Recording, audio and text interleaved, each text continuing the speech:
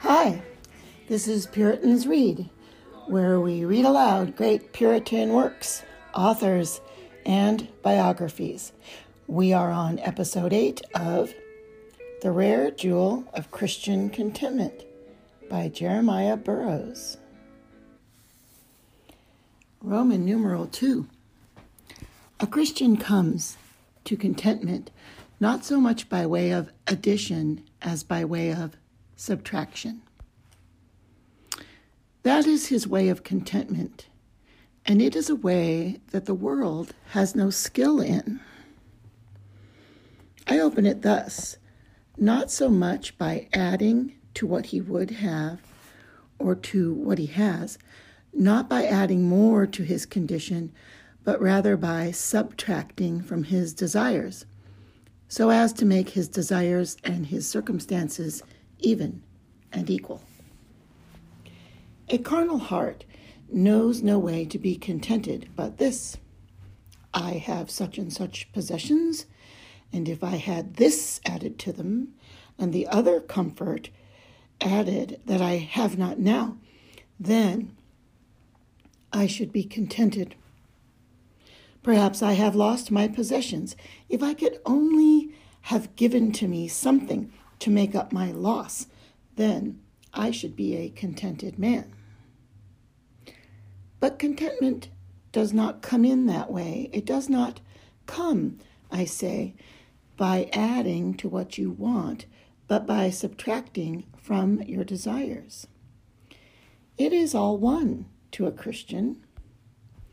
Whether I get up to what I would have or get my desires down to what I have, either to attain what I do desire or to bring down my desires to what I have already attained.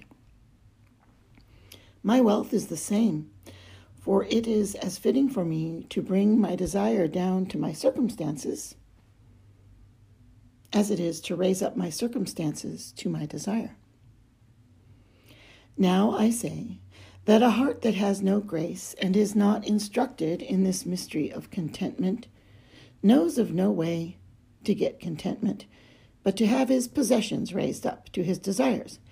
But the Christian has another way to contentment, that is, he can bring his desires down to his possessions, and so he attains his contentment. Thus the Lord fashions the hearts of the children of men. If the heart of a man is fashioned to his circumstances, he may have as much contentment as if his circumstances were fashioned to his heart.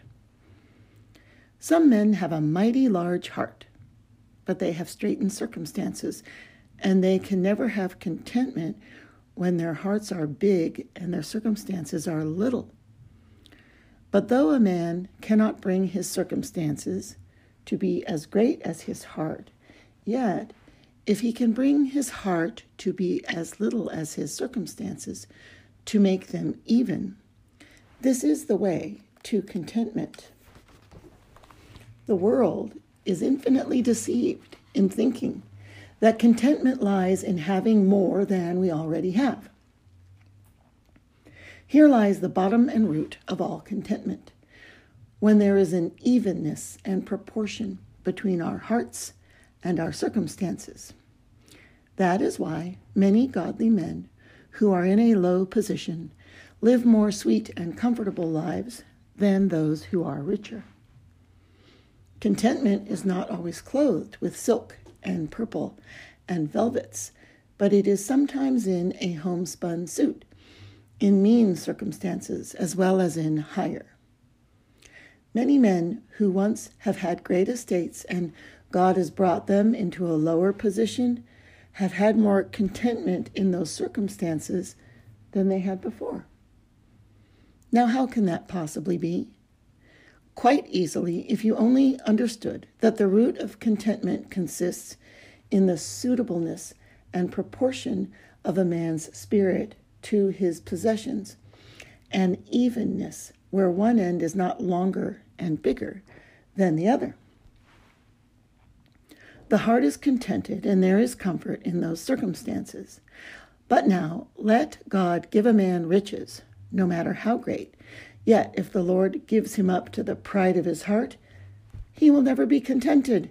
On the other hand, let God bring anyone into mean circumstances, and then let God but fashion and suit his heart to those circumstances, and he will be content. It is the same in walking. Suppose a man had a very long leg and his other leg was short. Why, though one of his legs was longer than usual, still he could not go as well as a man both of whose legs are shorter than his. I would compare a long leg, when one is longer than the other, to a man who has a high position and is very rich and a great man in the world. But he has a very proud heart too, and that is longer and larger than his position. This man cannot but be troubled in his circumstances. Another man is in a mean position. His circumstances are low, and his heart is low too, so that his heart and his circumstances are even. This man walks with abundantly more ease than the other. Thus, a gracious heart thinks in this way: the Lord has been pleased to bring down my circumstances. Now, if the Lord brings down my heart and makes it equal to my circumstances, then I am well enough. So, when God brings down his circumstances, he does not so much labor to raise up his circumstances again as to bring his heart down to his circumstances.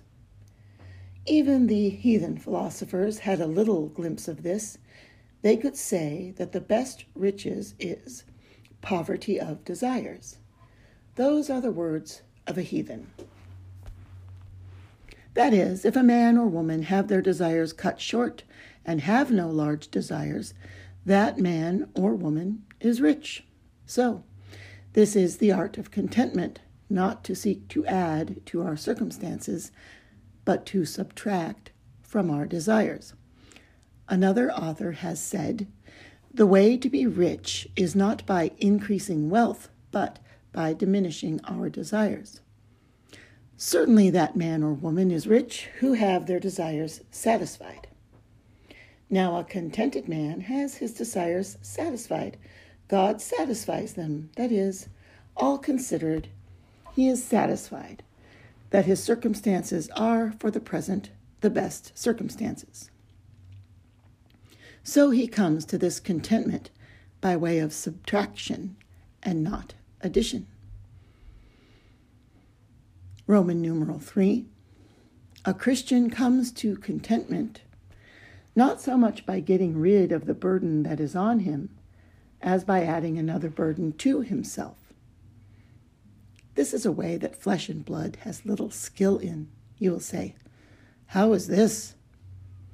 In this manner, are you afflicted?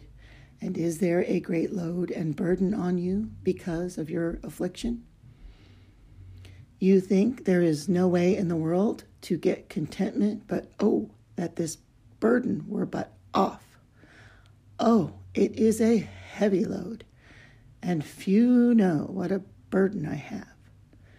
What? Do you think that there is no way for the contentment of your spirit but to get rid of your burden? Oh, you are deceived. The way of contentment is to add another burden, that is, to labor, to load, and burden your heart with your sin. The heavier the burden of your sin is to your heart, the lighter will the burden of your affliction be to your heart, and so you shall come to be content. If your burden were lightened, that would content you. You think there is no way to lighten it but to get it off, but you are deceived. For if you can get your heart to be more burdened with your sin, you will be less burdened with your afflictions. You will say, this is a strange way for a man or woman to get ease to their condition, to lay a greater burden upon them when they are already burdened. You think there is no other way when you are afflicted but to be jolly and merry and get into company. Oh no, you are deceived. Your burden will come again. Alas, this is a poor way to get one's spirit quieted. Poor man, the burden will be upon him again. If you would have your burden light, get alone and examine your heart for your sin and charge your soul with your sin. If your burden is in your possessions for the abuse of them, or if it is a burden upon your body for the abuse of your health and strength, and the abuse of any mercies that now the Lord has taken away from you, that you have not honored God with those mercies that you have had, but you have walked wantonly and carelessly, if you so fall to bemoaning your sin before the Lord, you shall quickly find the burden of your affliction to be lighter than it was before.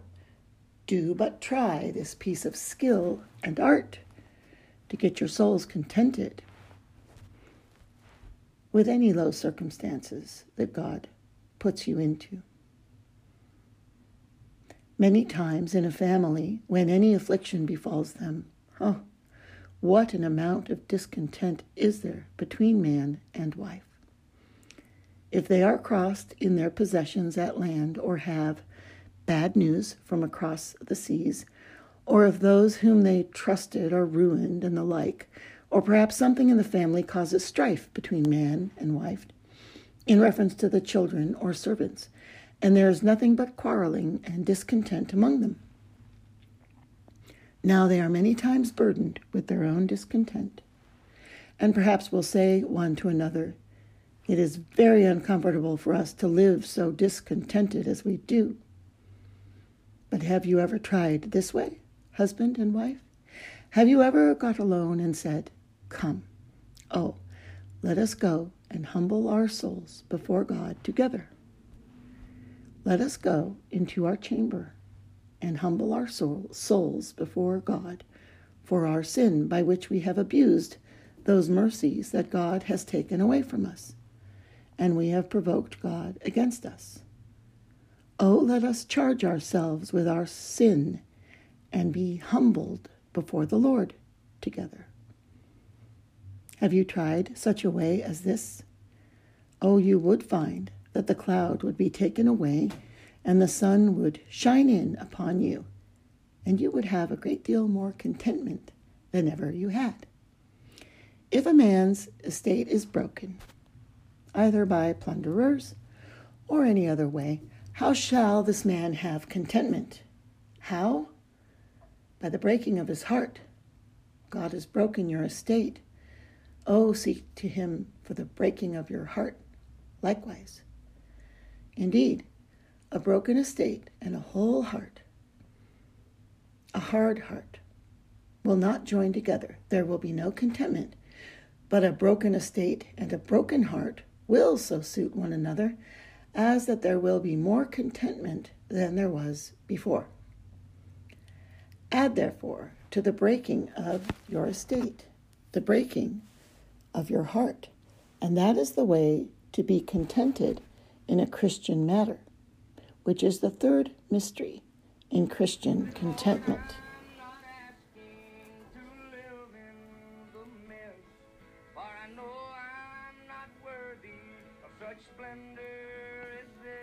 This concludes episode 8 of The Rare Jewel of Christian Contentment by Jeremiah Burroughs.